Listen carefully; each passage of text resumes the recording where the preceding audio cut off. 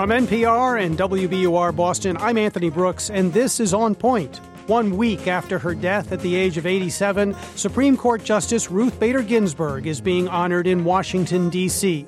Ginsburg made history as a liberal icon, and she's making history even now as the first woman to lie in state at the U.S. Capitol.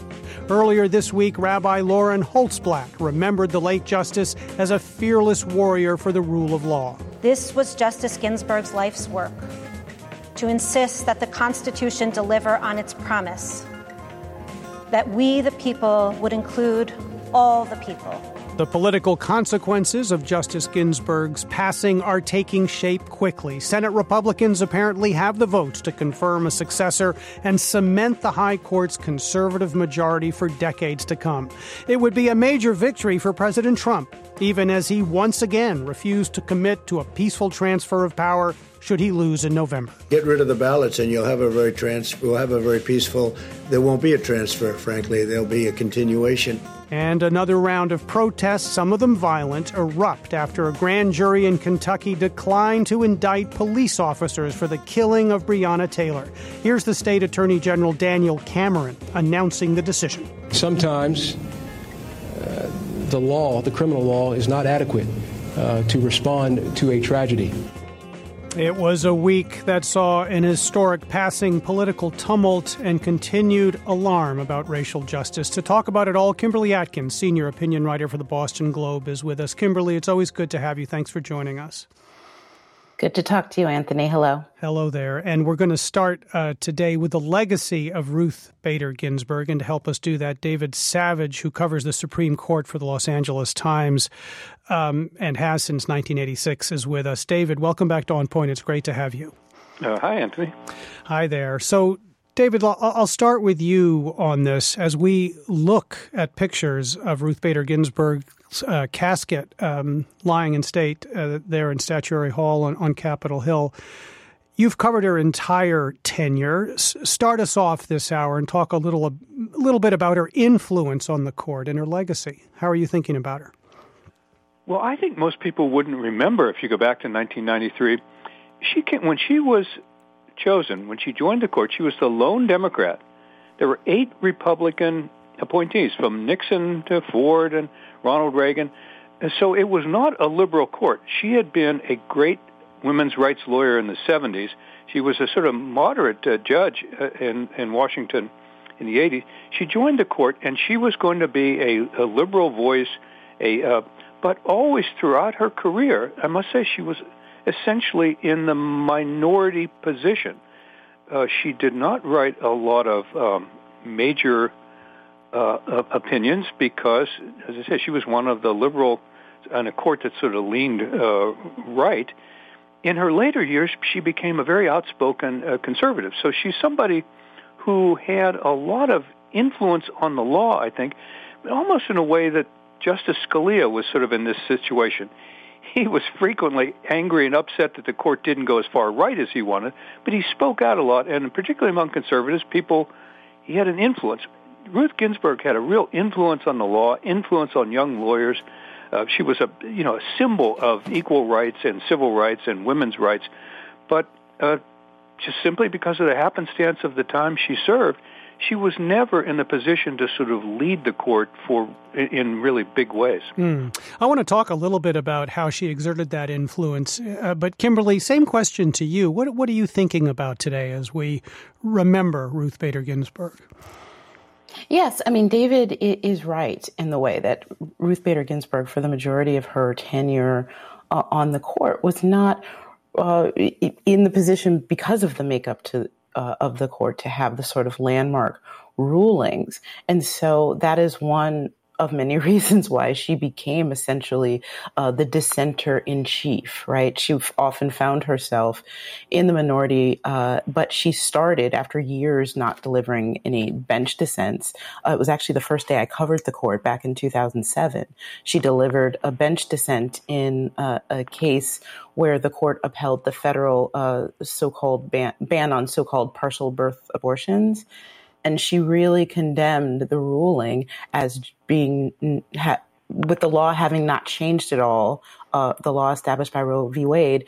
And the only thing that had changed was the makeup of the court, which at that point, besides her, was all male. And that led to the Lilly Ledbetter dissent about fair pay, which led to Congress to act after she called on them to do so. That became the first law signed into law by President Obama.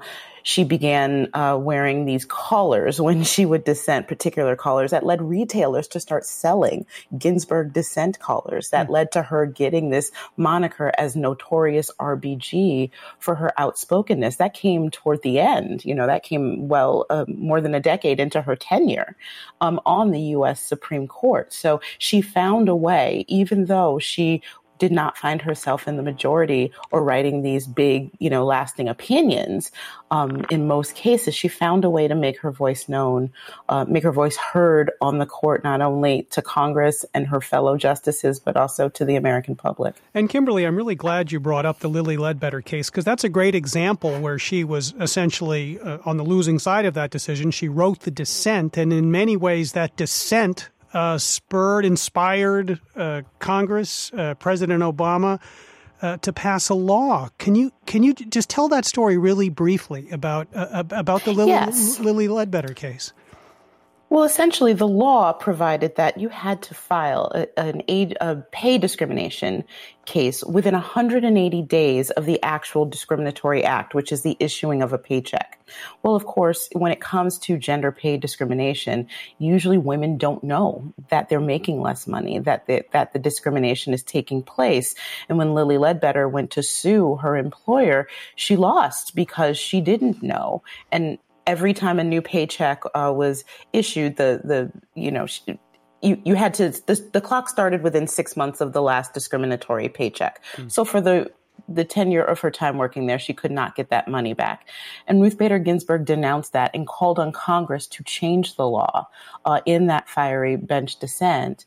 And Congress acted, and they passed the Lilly Ledbetter Fair Pay Act. It didn't benefit Lilly Ledbetter, unfortunately, because it came after her case, but it benefited women moving forward, giving them time to be able to discover these pay inequities, which are often hidden. And, Ruth Bader Ginsburg often talked about her own experience with discrimination. She graduated first in her class from law school and couldn't get a job at a big law firm. And so she was well aware of what that felt like, and she could speak from that experience. Let's listen to a little bit of tape. Justice Ginsburg was honored in a short memorial service at the Supreme Court on Wednesday. And here's Chief Justice John Roberts. The court was her family, too. This building was her home, too. Of course, she will live on in what she did to improve the law and the lives of all of us. And yet, still, Ruth is gone, and we grieve. David Savage, what were the expectations when she was first confirmed with bipartisan support? And how did she evolve, I guess, on the court is the question I want to ask. Well, as I say, when she was confirmed, there had been a 26-year period where there are no Democratic appointees. Thurgood Marshall was 1967 so there had been this long period of Republican nominees, and so early on, and through much of her tenure, she and the other liberal justices were really fighting a holding action. In other words, Roe versus Wade has been under attack from the right since the 70s and 80s.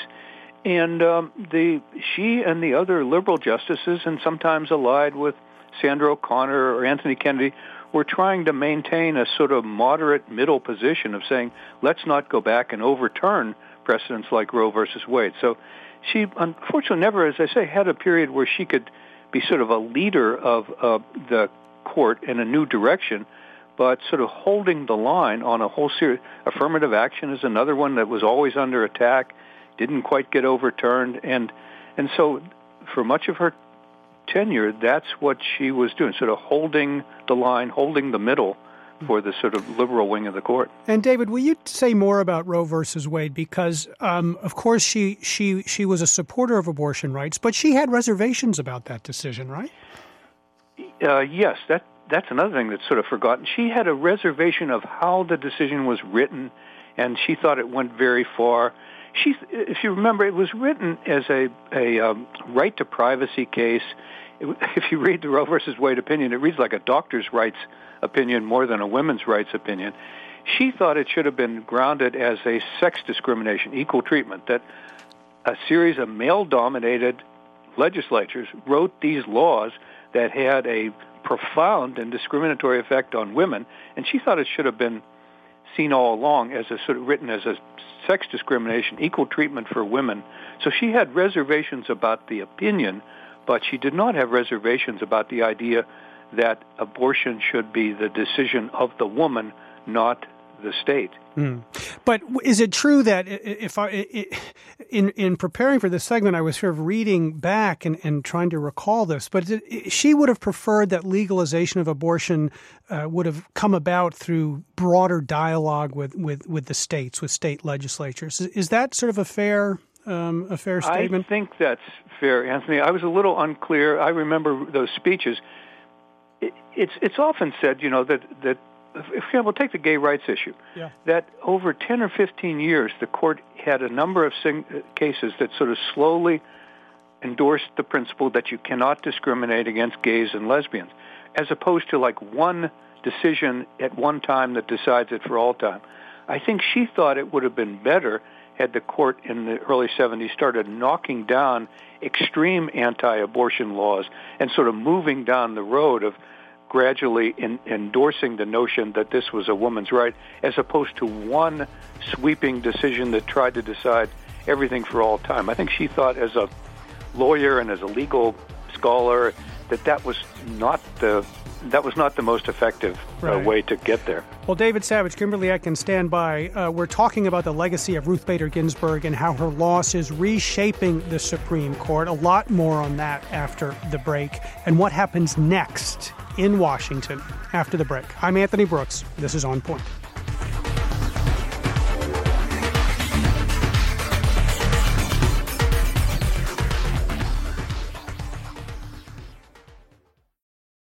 Support for the On Point podcast comes from Indeed. We're driven by the search for better, but when it comes to hiring, the best way to search for a candidate isn't to search at all. Don't search, match with Indeed. Ditch the busy work and use Indeed for scheduling, screening, and messaging so you can connect with candidates faster. And listeners will get a $75 sponsored job credit to get your jobs more visibility at Indeed.com/onpoint. That's Indeed.com/onpoint. Terms and conditions apply. Need to hire? You need Indeed. The world's clean energy future relies on ancient elements still in the ground. Without mining, there will not be a clean energy transition. But pulling them out of the ground comes at an environmental and human cost. Mining is intrusive, but the results are the building blocks for products that we use every single day. I'm Meghna Chakrabarti. Join me for Elements of Energy, Mining for a Green Future. 5 consecutive episodes right here, so make sure you're following this podcast.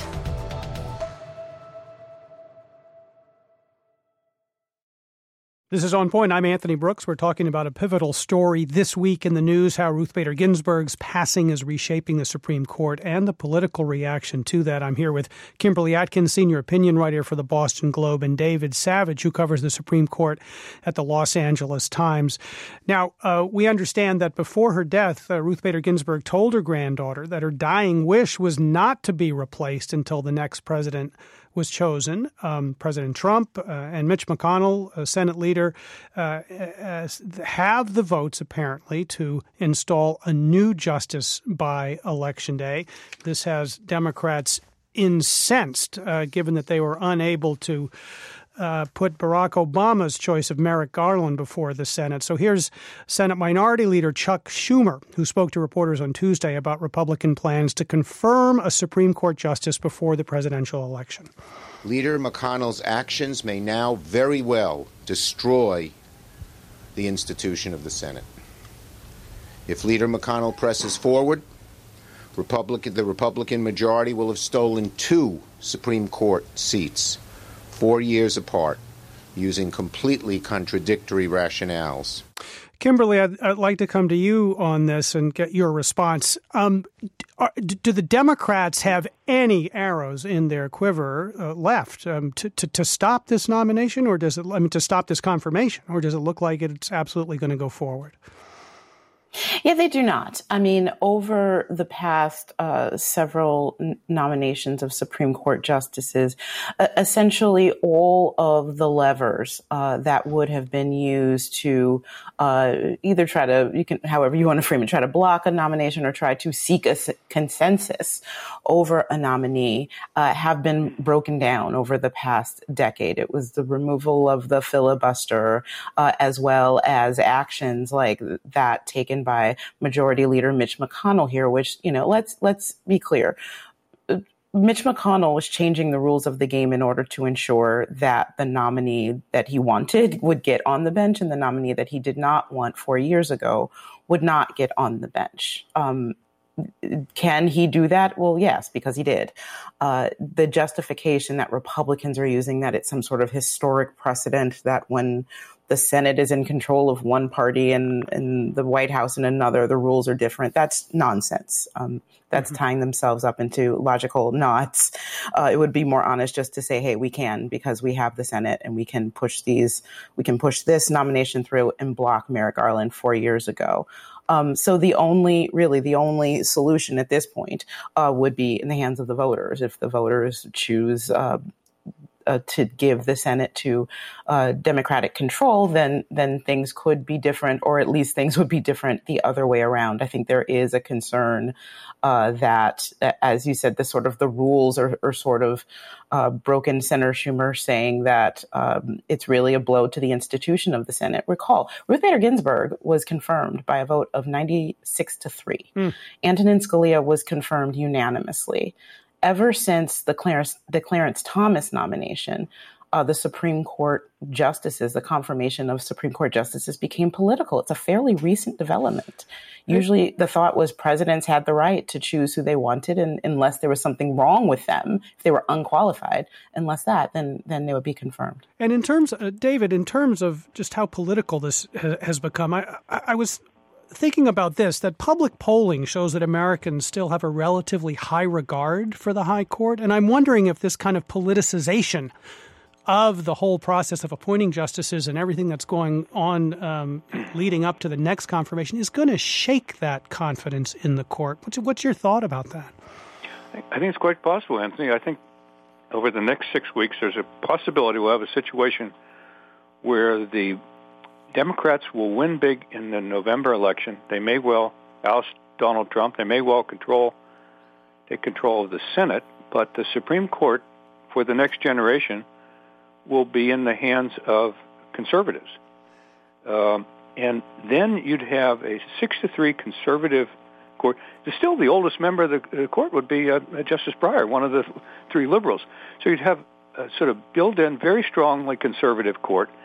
And then I guess I don't know how it'll play out, but I think it's quite possible, as you suggested, that if that court then, for example, strikes, that Congress passes climate change laws and a conservative court strikes them down, there's going to be a whole series of progressive bills go through Congress if the Democrats take control. And you could have a Supreme Court sort of like the 1930s, standing in the way and saying, no, you can't do that. We're going to knock that down. And yes, I do then I think there would be a strong public reaction to say, people will no longer support the Supreme Court as, sort of balanced and legitimate.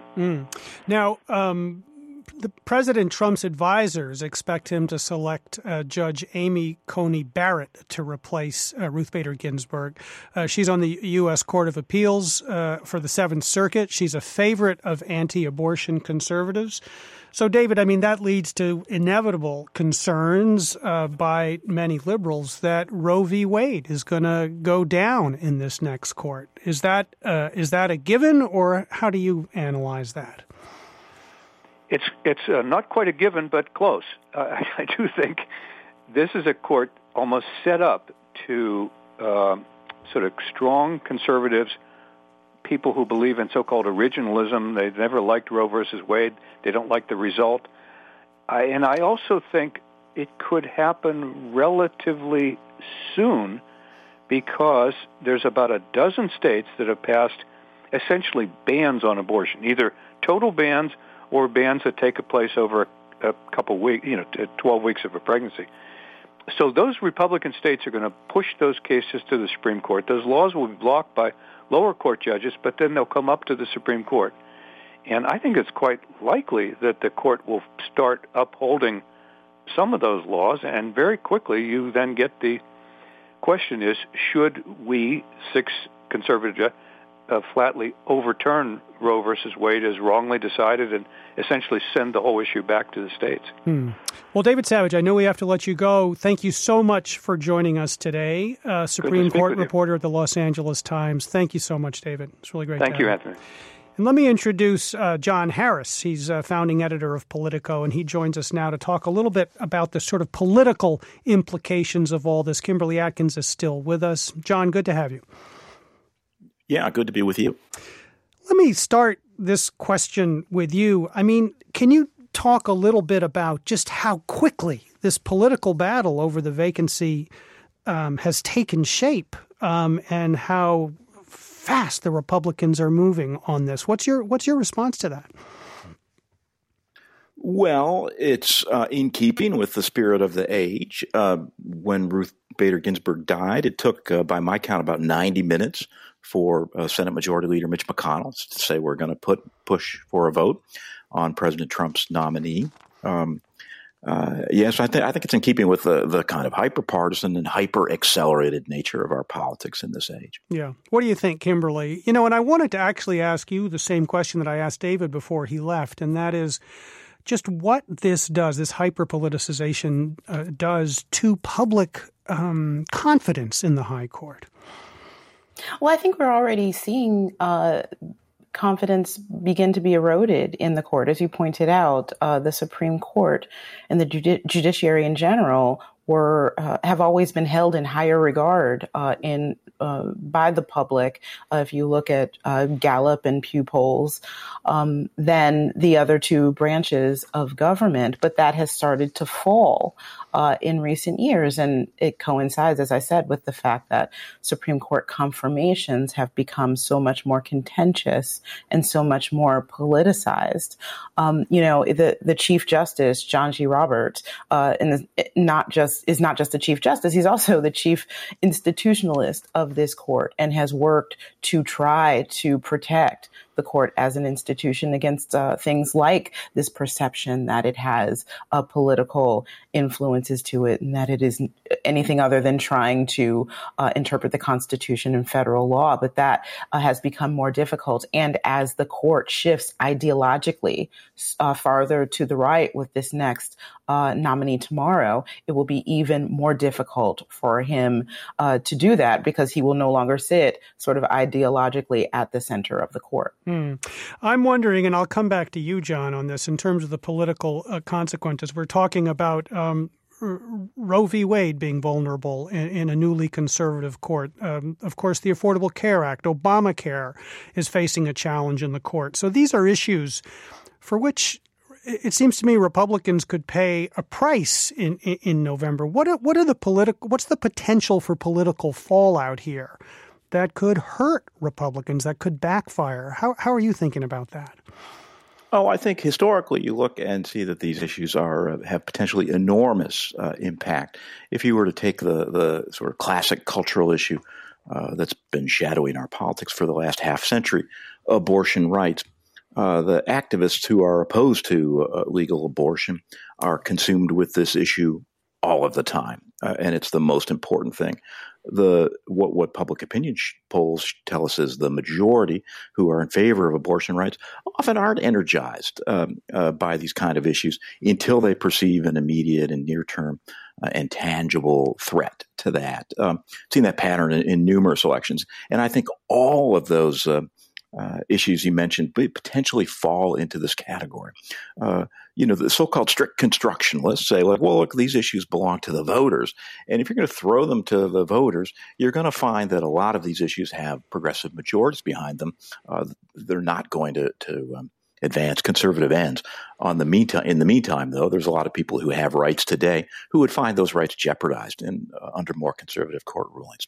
You wrote a piece this week. The headline was "McConnell is on the losing side of history and he knows it." Can you spin that out a little bit? What were you referring to there? Sure. It's really a continuation of that point I was just making. There's always a pendulum in our politics, and in recent years, unmistakably, for ideological reasons and demographic reasons, I think ultimately demography is what's powering this. The pendulum has been shifting to the left. And these efforts to install conservative judges really are a form of declinist politics. Look, we know that strict majority politics does not favor our objectives. So the conservative movement for really the last decade, and I think this is a supreme example of this, has been using anti-majoritarian institutions or institutions that are designed to blunt majorities. The Senate is one. The Electoral College is the other. The Supreme Court, of course, is the epitome of that. And that's why Mitch McConnell is so determined on this. You know, I stumbled on a quote the other day. I think it's apropos of this and the previous segment, which I was listening to. It's 150 years old, but the quote is, there's a certain satisfaction in coming down to the lowest ground of politics because we can get rid of cant and hypocrisy. And that was Ralph Waldo Emerson who said that. But I think it really perfectly describes our moment. We've basically just we're stripped naked, as your guest said. I think accurately. This is all about power, and the rationalizations are the merest fig leaf. And I'd say give Donald Trump some credit. He didn't even pretend to mouth this nonsense about, well, there's a different rule when the president's party is in the majority. He said, look, they couldn't do it before because they didn't have the votes. I do now, so I'm going to do it.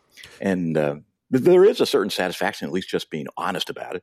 But I think there's also a real alarm if it's attacking our institutions in a long-term way. And speaking of real alarm and what the president is saying about this, I want to play a little bit of tape. So here he is talking about really unfounded conspiracy theories about the legitimacy or the illegitimacy of mail-in ballots. President Trump told reporters that it was important for a new Supreme Court justice to be confirmed quickly in case of a contested election. Here's what he said. I think it's better if you go before the election because I think this scam that the Democrats are pulling, it's a scam. This scam will be before the United States Supreme Court. And I think having a 4-4 situation is not a good situation. So, Kimberly, respond to that, because, I mean, here's the president essentially saying, in the case of a contested election, I need to have my nominee and my majority on the court to fight for me in a contested election. I mean, that's pretty much what he's saying. Yeah. It is. I mean, it's essentially the president saying out loud that he wants the final say in any sort of contested election to be made by a court that includes 3 justices that he appointed himself, so that logically, in his rationale, they would vote in his favor. I think this is something that we can expect his nominee to be questioned about heavily during her confirmation hearing, and that does pose a real concern. I mean, that really will put her in the position of, I say her because the finalists reportedly are all women, in a position to have to say, does she feel beholden to the president and required to vote in his favor if she is confirmed? So that's not how government is supposed to work, but it is one of many examples of how we see the president, how he views his office and the government. Kimberly, you made reference not long ago in this hour that the situation has not always been so in terms of the hyper-politicization of this current sort of thinking about the court. And in recent decades, Americans have grown used to the idea of an all-powerful Supreme Court. We've seen courts decide presidential elections. That happened in 2000, legalize same-sex marriage, strike down entire laws. But it hasn't always been so. So my question is, must it remain so? I mean, are there ways to sort of get back to the way it was? Well, what's your thinking about that? Well, I mean, there are 2 different things. There's the politicization of the court in terms of contentious Supreme Court nomination fights and nomination battles like that we've seen in history, like with Clarence Thomas or with Brett Kavanaugh. and really sort of how politics played a key role there. And then there's the way the Supreme Court decides cases. And sometimes it's controversial and sometimes it's groundbreaking, like with that ruling that legalized same-sex marriage, in which Anthony Kennedy really talked about, the dignity of people and the need for everybody to be able to be in a marriage regardless of their sexual orientation. And then you have other cases like the Obamacare case where the Chief Justice tried very hard to make it not about politics. And so those things shouldn't be confused, but certainly politics does play a role. Justices don't live in a vacuum, and they are aware of politics when they rule. And so we'll have to see what happens. Kimberly Atkins, David Savage, stand by. We are talking about big stories this week, including the passing of Supreme Court Justice Ruth Bader Ginsburg and the future of the court and the political fallout of all this. Stay with us. We're taking a short break. We'll be right back. I'm Anthony Brooks. This is On Point.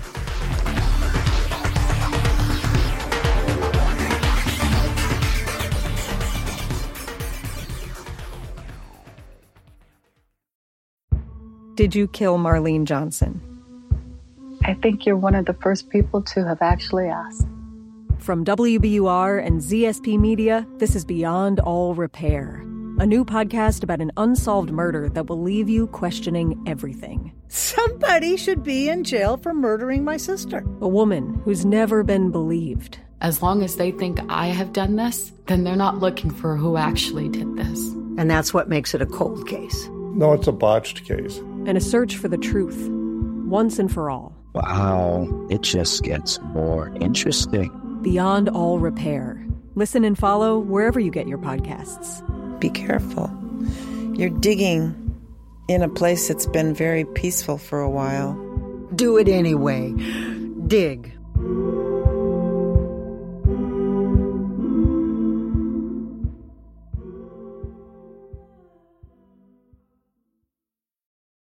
This is On Point. I'm Anthony Brooks, and I'm here with Kimberly Atkins, senior opinion writer at the Boston Globe, and John Harris, founding editor at Politico. And we're talking about the passing of Ruth Bader Ginsburg, the future of the high court, political fallout from all this, as well as some other big stories this week. But we're spending a lot of time talking about the passing of Ruth Bader Ginsburg. John Harris, I want to come back to you on this political question that we were talking about before the break. And I'm still amazed. I appreciate what you said about how sort of this has become the way politics are conducted now. But I'm still amazed by how quickly Mitch McConnell got so many of his members in the Senate to fall into step on this. Only Susan Collins of Maine and Lisa Murkowski of Alaska suggested that we should wait until after the election for this. Can you explain that, though, why so many Republicans fell into line, given what you said about McConnell being on the losing side of history? I think there's a difference between the long term and the near term. The long term, I do think that a lot of senators would say, well, look, this erodes confidence in the institution of the Senate and the Supreme Court. But in the near term, there's no question that it makes red states redder. And in a close election for Senate control, it might well be that this gives Republicans an advantage. Modest advantage only in an electorate this divided, but which could make the difference in key states. I really think the calculation is just that naked.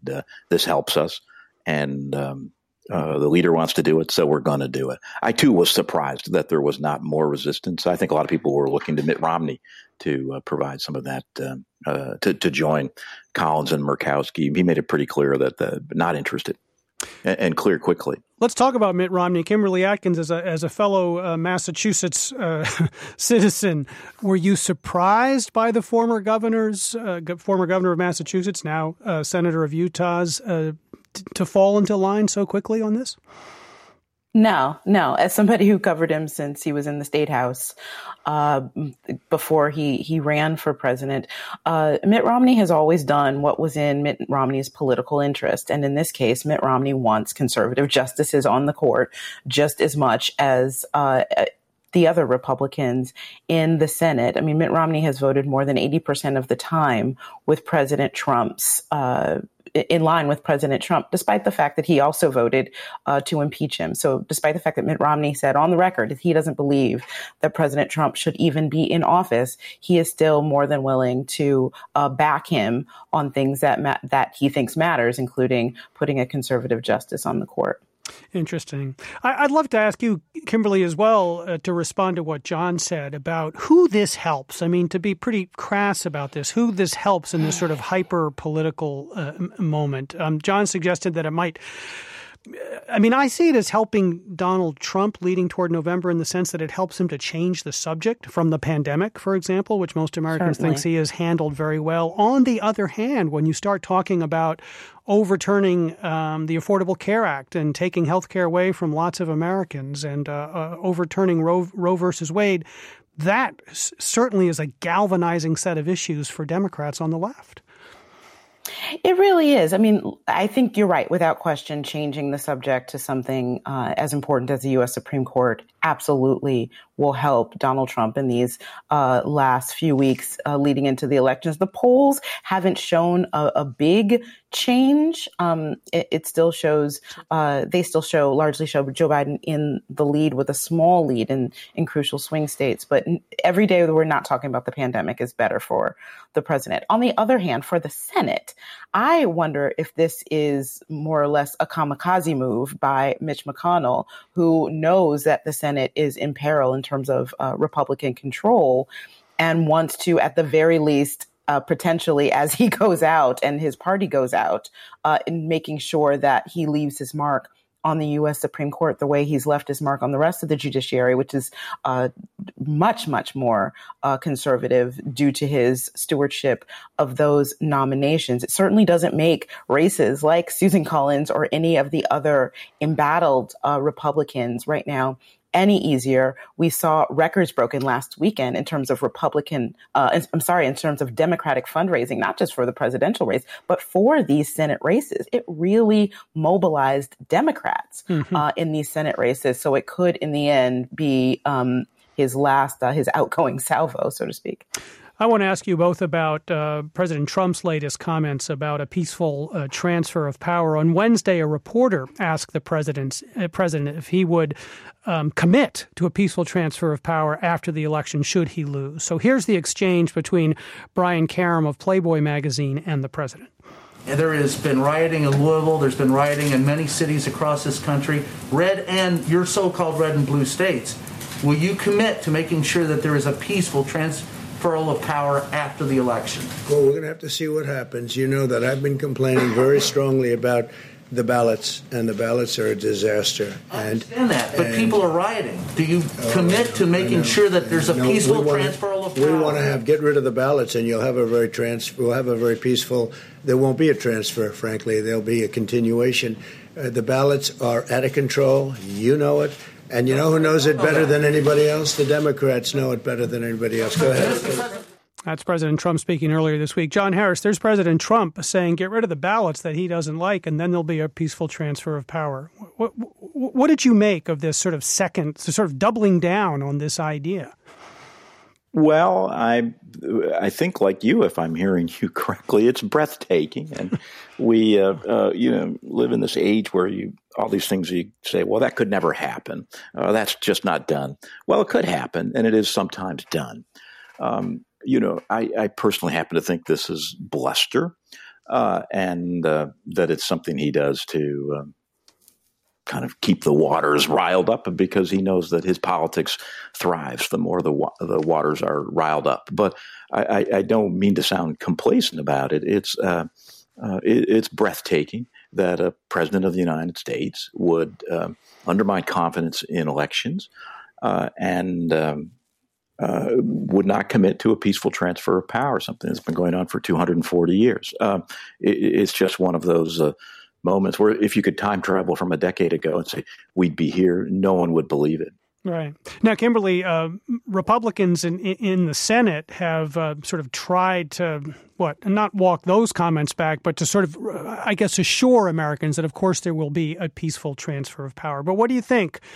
I agree with John Harris. It's breathtaking. Is it bluster, though? Is there something more concerning than that?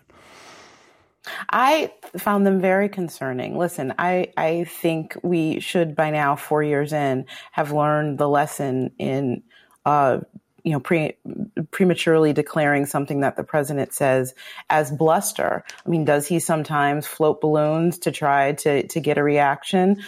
Yes, but people thought it was bluster when he said he wanted to ban Muslims from entering the country too. And he spent a good deal of the first part of his term trying to do just that, battling the courts until he was able to install the most constitutional version of that very thing. So the president often acts on his impulses, on his instincts, and it usually falls to someone else, whether it's members of the Senate or someone else, to try to stop him. So I take him at his word that he would try to do exactly what he's saying he's going to do. Boy, breathtaking indeed, and incredibly troubling, I got to say, as we move. By the way, less than 40 days to November 3rd and the election. So a lot of news, a lot of things to watch ahead. I want to move on and leave time to talk about the Breonna Taylor case, which sparked more demonstrations this week. They came after a grand jury did not indict any of the three officers for murder or manslaughter following her killing by police. One officer, Brett Hankinson, was charged with 3 counts of wanton endangerment. But here's Kentucky Attorney General Daniel Cameron announcing the decision on Wednesday. The decision before my office as the special prosecutor in this case was not to decide if the loss of Miss Taylor's life was a tragedy. The answer to that question is unequivocally yes. My job as the special prosecutor in this case was to put emotions aside and investigate the facts to determine if criminal violations of state law resulted in the loss of Miss Taylor's life. And here's Kentucky State Senator Charles Booker addressing the public right after the grand jury's decision. Let's be clear. Justice failed us today. It failed us in a way that it has been failing us for generations. A woman, black woman, was killed in her home by the agency paid for to protect and serve her. That's wrong. There is no justifying that. So just to be clear, to bring folks up to date, Breonna Taylor was shot dead by police while she was asleep in her apartment in Louisville. Police had broken in to serve a warrant. Her boyfriend, believing they were being attacked, fired at the police. The police returned fire and killed Taylor. John Harris, this is another really, really troubling story about racial justice, about black folks dying in police action. What's your take? What's your read on this? And there was a very angry reaction, understandably, nationwide. It really sent my mind up to whether this is going to be an ongoing theme in 2021. We've got numerous other cases. The most prominent is in Minnesota, of course, where the George Floyd death took place with a Minneapolis police officer's knee on his neck. I was talking recently with Minnesota Governor Tim Walz, and he was saying that he is extremely worried about this, that if that case goes to trial in, I think, the spring of 2021, and if you got a similar mixed verdict or a not guilty, he's terribly worried about unrest in his state, and probably given the prominence of that case around the nation. To tie the two things together with the Ginsburg case, it's like leaders don't understand what a tinderbox this country is, and how much evidence do we need in 2020 of just how potentially combustible this country is, and our politics doesn't seem to be responding to that. And of course, the justice system is always, you never know in any individual case how it's going to turn out. But I'm very, very worried. Well, John Harris, founding editor of Politico, thank you so much for joining us today. We're very, very grateful. Appreciate it. It was great having you, John. Thanks very much. Kimberly, in the few minutes that remain, John there was talking about this connection between Ruth Bader Ginsburg and what happened in Louisville and that decision. I'd love to get you to respond to that idea. But first, you've got a good legal mind because you've got legal training. Can you explain, not justify or agree with, but explain that decision in Louisville? Because when you try to understand the facts of how this poor woman died, it just strains understanding to figure out and accept the idea that no one is indicted or held accountable for her death. Yeah, Anthony, as a lawyer and as a Black woman, I explain the outcome of this case as an example of how the legal system was never meant to protect Black people in the same way, in an equal way. I mean, so many things went wrong here. The very justification that Attorney General Daniel Cameron gave for the fact that none of the officers, and let's be clear, none of the officers involved in Breonna Taylor's death were charged with anything. There was another officer who shot outside of the apartment and endangered others and is facing reckless endangerment charges for that. The fact that Breonna Taylor was sleeping in her home, the fact that this warrant that was being executed was for someone who wasn't even in that home, the fact that no-knock warrants can exist. I mean, the police deny that it was a no-knock. They said that they announced, but most people didn't hear anything. They were in plain clothes. Her boyfriend fired a gun in his own home because he thought intruders were coming in, something that the Second Amendment tells us we have the right to do. But in this case, he ended up being killed for it. So many things about this, and that there is no justice, that the Attorney General basically said, no law provides relief or justice for her in this situation. So as upsetting as it is, really, it was a body blow for me and a lot of Black Americans this week. It was upsetting and a body blow in part because the injustice was expected. And rather than being concerned about unrest, as the governor of Minnesota expressed he is, I would hope that officials would be concerned about injustice and work to fix the laws so that Black people will no longer assume that when they are killed, justice will not be done. Well, Kimberly, what a week it's been. I'm wondering if you can take a stab at sort of tying together these two strains that we've been talking about. I mean, the passing of Ruth Bader Ginsburg, who was being remembered as a sort of tireless warrior for justice, and this continuing terrible story that we keep reliving again and again and again in the Breonna Taylor case. What are you thinking about? I mean, it's difficult. I mean, we're seeing the passing of Ruth Bader Ginsburg, who was an icon for women's rights. We also had the passing of John Lewis not that long ago, who was a champion of equality and racial equality. And we're seeing in real time how there's so much work in this country left to be done in achieving both things. And so as a nation mourns these heroes, it needs to turn to the future and turn to their officials and try to hold them to the same standards of these icons in continuing to do that work. Well, so much work in this country left to be done. And I think that's a pretty good summary of this week. Kimberly Atkins, senior opinion writer for the Boston Globe. Thank you so much, as always, for being here. We really appreciate it. Always a pleasure to join you, Anthony. Have a great weekend.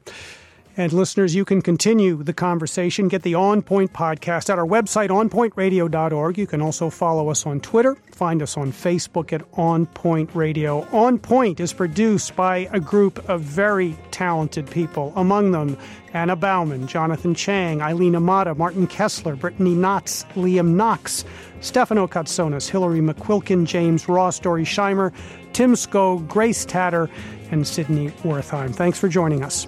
I'm Anthony Brooks. This is On Point.